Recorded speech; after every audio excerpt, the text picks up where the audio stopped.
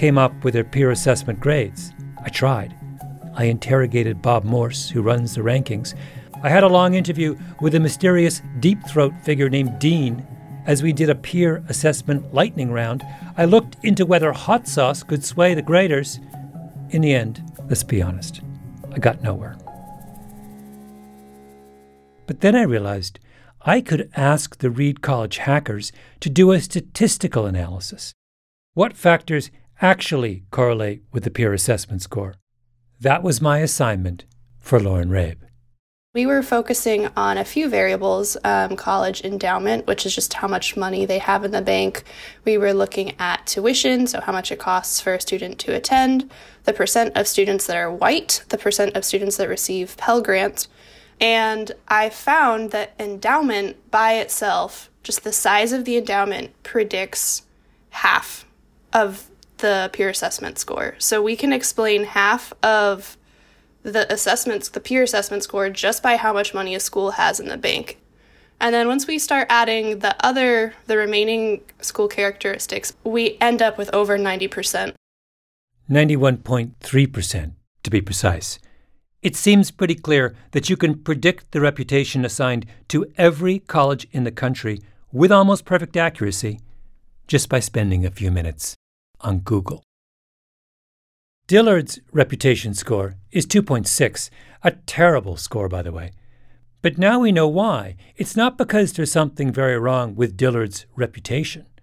It's because Dillard falls short in all of the areas that make for a high score. There aren't a lot of white people on campus. The tuition is low compared with top liberal arts colleges. It's $19,000 a year. And Dillard's endowment is a minuscule $105 million. A top-ranked school like Williams College has $2 billion more dollars in the bank than Dillard. The next thing U.S. News really cares about is graduation rates. What percentage of a freshman class get their degree within 6 years? U.S. News rewards schools for having high graduation rates, and they punish schools for low graduation rates, on the theory that a school's graduation rate tells you something about how well it educates and inspires its students.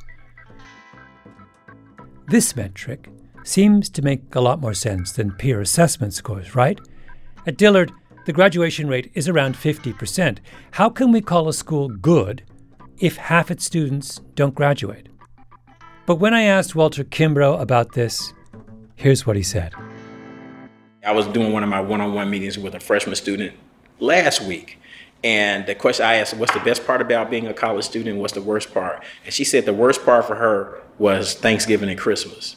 It's like, why? She said, because I had to figure out what I was going to do where I could live. It was very powerful the way that she said. I was like, what do you mean? Why is that the worst part of college?